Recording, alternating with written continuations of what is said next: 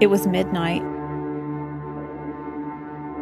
I was drinking a glass of water in my kitchen, staring into the woods behind my family's house,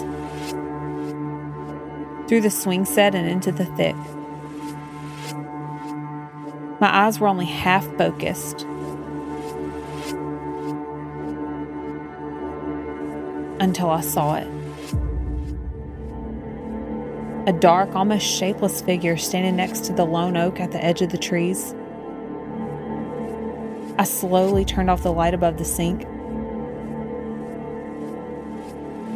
It came more into focus. It wasn't an it, but a very large man. Although I couldn't see his eyes, I could feel his gaze. I was frozen in fear and curiosity. I wanted to call for my husband, but didn't. Afraid any movement or sound might set the man in motion. I continued to stare until finally he started slowly stepping backwards and faded into the woods. I exhaled, feeling the blood return to my face and my hands shaking.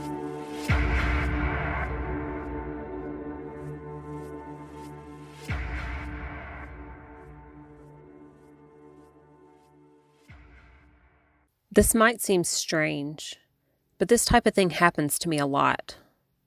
I'm a private investigator. Not the regular spy on your cheating husband PI. I investigate cold case murders.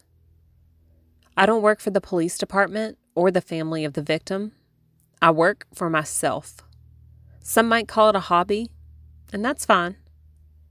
I just want justice. The victim is usually female, usually a wife, a mother, a daughter, someone with a life and people who loved them, and someone the world forgot. Until I get involved. Sure, you've heard this all before. Murder shows, as they're called, take up practically 80% of all major network programming. Cold Case Files, 48 Hours, Dateline. You know the shows. After hours and hours of watching these programs, I realized most end with one conclusion. The husband did it. I thought, what if I started each case with this conclusion? Of course, this is America, home of the free, where you're presumed innocent before proven guilty. But I'm simply playing the percentages. Usually, there is no stranger. The bloodthirsty lone psychopath murdering at random is a myth. The CDC analyzed the murders of women in 18 states from 2003 to 2014, finding a total of 10,018 deaths. Of those, 55% were intimate partner violence related, meaning they occurred at the hands of a former or current partner, or the partner's family or friends. In 93% of those cases, the culprit was a current or former romantic partner. The report also bucks the strangers in dark alleys narrative common to televised crime dramas. Strangers perpetrated just 16% of all female homicides, fewer than acquaintances and just slightly more than parents. The numbers show, usually, the husband did it. This is why most Dateline episodes end the same way, with the husband on trial. Murderers usually have a motive, and nothing is more motivating than a spurned, jealous lover, or a life insurance payout, or the promise of a new life with a younger woman, or the possibility of losing your kids in a custody dispute. This truth is where I start. While the police have to consider all suspects, I put all my focus on one, the husband or the boyfriend. If they end up innocent, my investigating at least shakes something loose. Back to the shadowy figure in the woods. It can be explained with one name: Debbie Powell.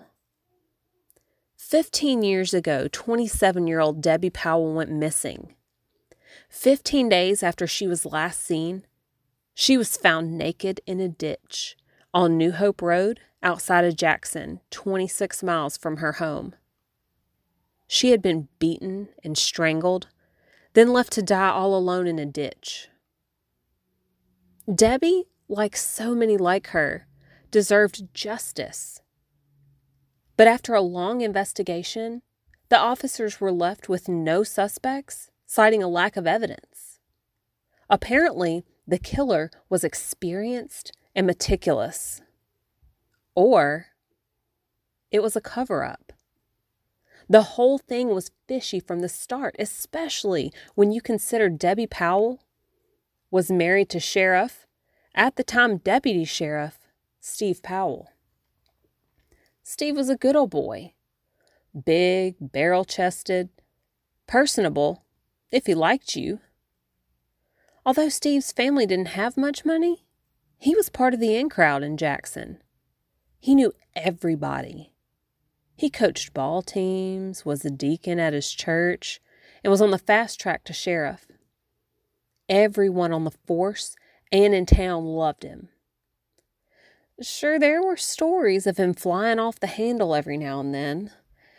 Sure, he was investigated for harassment shortly after graduating from high school. That case was dropped. He was friends with the judge. In a small town, if you're in with the right people, you can get away with anything. Or at least you think you can.